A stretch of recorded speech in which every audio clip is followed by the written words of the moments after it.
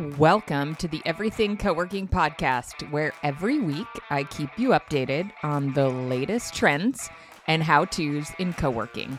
I owned and operated coworking spaces for 8 years and then served as the executive director of the Global Workspace Association for 5 years. And today I work with hundreds of operators and community managers every month, allowing me to bring you thought-provoking operator case studies and inspirational interviews with industry thought leaders to help you confidently stay on top of what's important and what you can apply to your own role in the coworking industry. Welcome to the Everything Coworking podcast. This is your host, Jamie Russo. I hope you are all doing well. It is a busy time of the year. We just attended our middle school holiday concert. There's an ice skating event tomorrow night for the middle school. Lots going on, running around. I do have a fun girls weekend coming up this weekend and some industry meetings next week in San Francisco, which I'm looking forward to. A bunch of folks coming to town. So life is good. And speaking of good, I have been collaborating with Mike Everts from Office R&D on a video series. It is super good. We are still recording and releasing some of our videos for post-launch operators, but we have an awesome 6-part series for pre-launch operators that are looking to kind of get a really good roadmap to opening a co-working space. So we cover the really important foundational aspects of starting a space: location selection, crafting a product mix, learning about tech stack solutions, pre-selling techniques, and more. And we have released the first half of our post-launch operator series. So it's an awesome resource. We've had a lot of fun doing it and pooling our expertise. Mike was one of my very first flight group members, and I used to call him the operations poster boy. He was a great operator. He operated in Atlanta before he joined Office R&D, and he is a total natural on video. So we've had a lot of fun doing it together. But more importantly, if you're working on opening a co-working space, it is an awesome boot camp. So if you want to grab the boot camp, you can go to coworkingbootcamp.com and opt in to grab your access to the video series. And you don't have to watch it all at once, but they're short, digestible videos. You can watch it on mobile if you want, but you'll get access to our video hub and you can kind of watch them as you go, or you can binge watch them all at the same time if you want. So you can grab that video series at coworkingbootcamp.com and then let me know what you think and if you have any additional topic requests. Okay, so today I'm thinking forward to 2024. People are probably starting to take a little break for the holidays, but thinking ahead about things they're going to tweak in 2024. And one of the topics that comes up a lot in our mastermind calls that we do for our Everything Coworking Academy program is, what do you do when your product mix is not working exactly like you planned?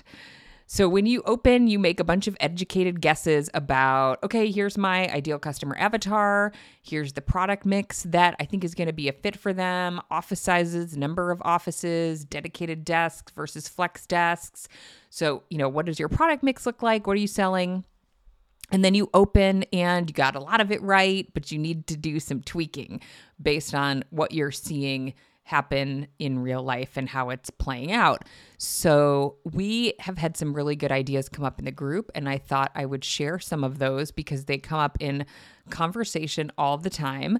And in this recording, I actually refer to screen sharing, and I left it in there because I think it's a good screen share, and it's on our YouTube channel. It's also my sneaky way to get you to go over and check out our YouTube channel and subscribe. We're doing some more work over there. So I'm going to put the link in the show notes to the YouTube version of this, and you can pop in and look at the screen share. And a big shout out to Carol Di Giovanni, who has the pod concept that I'm sharing. She in Chico, California. She's an awesome operator. They own their building, and she had this creative solution that is working well for her. So without further ado, let's jump into 3 tweaks that you can make to try to optimize revenue in your co-working space. So the first idea is related to dedicated desks. So you probably have a mix that might include flex, typical co-working, open plan seating, some dedicated desks, which typically are fixed locations. You get your own desk, same desk every day. You can leave your large monitor. You can put up pictures of your dog. You can, do what you want. It's your reserved seating. And sometimes, and then you probably have offices. So your offices might be full, although we have some ideas for those harder to sell offices. And that's going to be number 3 on our list. So hang in there with us. The dedicated desk. So this is one of the more challenging products because we want to include them as that like mid-range product between flex and offices. But sometimes we do a good job selling them, and sometimes we just cannot drum up the right demand for that product. So sometimes we have more inventory than you would like to have of those dedicated desks. And that is a topic that comes up often. I host a membership for operators. It's a mastermind format called the Everything Coworking Academy, and we do calls once a month. And this is one of the topics that comes up: creative ideas for adjusting things that aren't working really well. So one of our members has a great solution, and I'm going to share my screen for a minute here. She converted some of her dedicated desk area to what she calls office pods. So if you notice the office pods here, you can see they are not, there's no drywall, there's no ceiling, no tops, to use a non-technical term, on top of the pod. So there's no sound privacy. You can see the little feet at the bottom of the wall system here. You can see the gap underneath, but these doors lock. And so it feels like an office, and you get the sense of privacy, which is awesome. So people tend to really get attracted to that sense of visual privacy and that sense of having your own space and the ability to lock things overnight, not worry about security, et cetera. So this can be a good mid-range product to use if your offices are full and you're looking for a way to get folks to commit to a membership, but they're on the wait list for an office. Or somebody is kind of interested in something beyond a flex membership, not quite ready for an office, and those dedicated desks are just not selling. This is a way to create less inexpensively than building offices. Adding offices is another capital investment. If you're using drywall, it's noisy, dusty, dirty, and requires permits. So this is a furniture solution. This solution happens to be by Vari, V-A-R-I. It looks great. It's a really affordable way to create a sense of an office without creating new offices. There are systems called Falk Built that could function, actually do have tops and do have really high sound ratings. There are other options out there, but this is a really simple approach if you're looking to create sort of a pod effect. I'm going to stop sharing my screen now. So that's an idea to consider if you're looking for something approachable and affordable. Okay, so let's talk about idea number 2.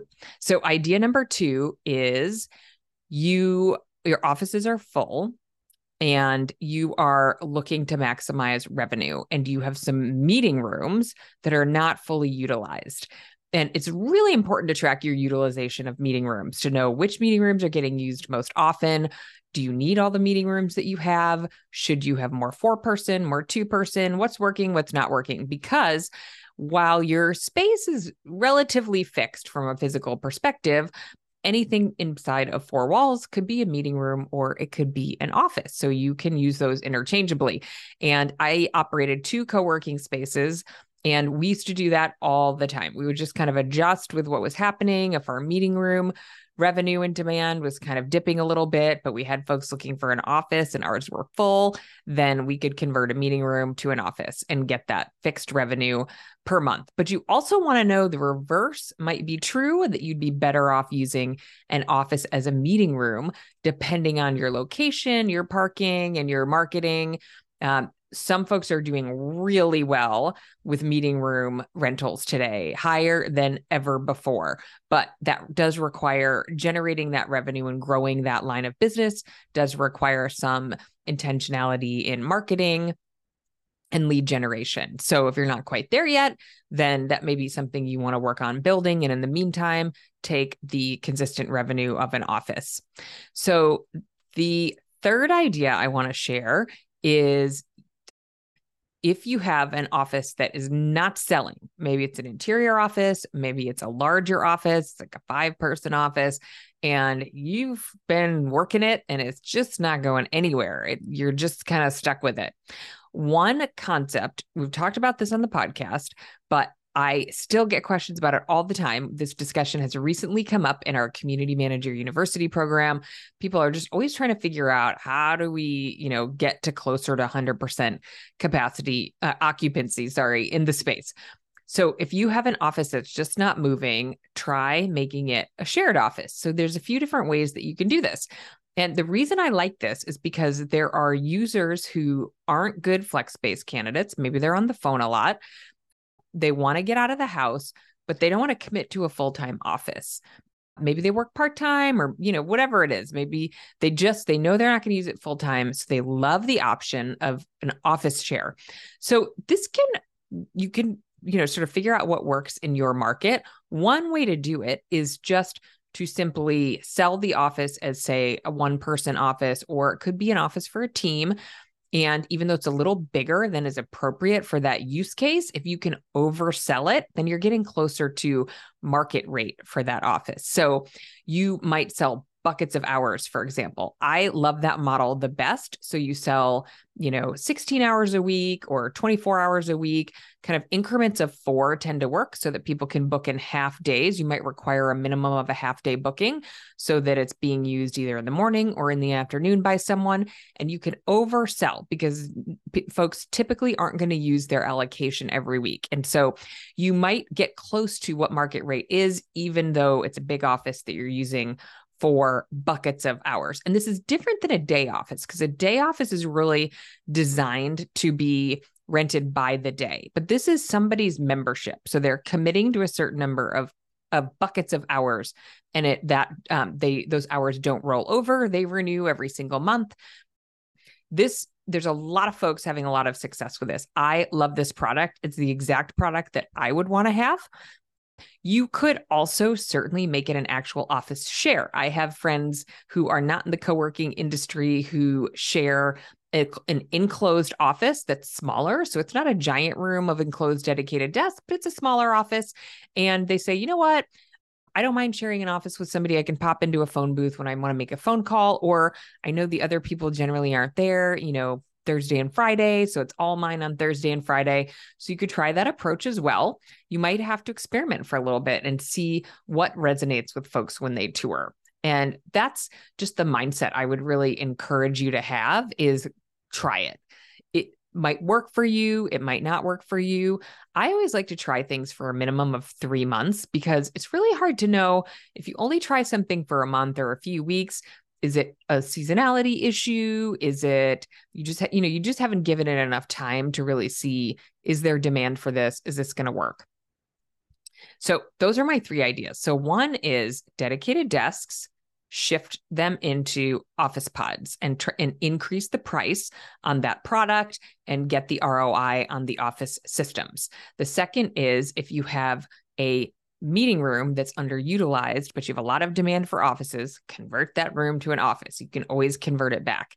And the third idea is to make an office that's hard to sell a shared office, sell buckets of hours at a lower rate that makes it more accessible for people who are kind of in the middle. These options, we have lots more ideas. Consider joining our Everything Coworking Academy, which is our operator membership for operators who are open and launched and looking to optimize their business and learn from others and learn from experts throughout their journey. Thank you for listening to today's episode. If you like what you heard, tell a friend, hit that subscribe button, and leave us a rating and review. It makes a huge difference in helping others like you find us. If you'd like to learn more about our education and coaching programs, head over to everythingcoworking.com. We'll see you next week.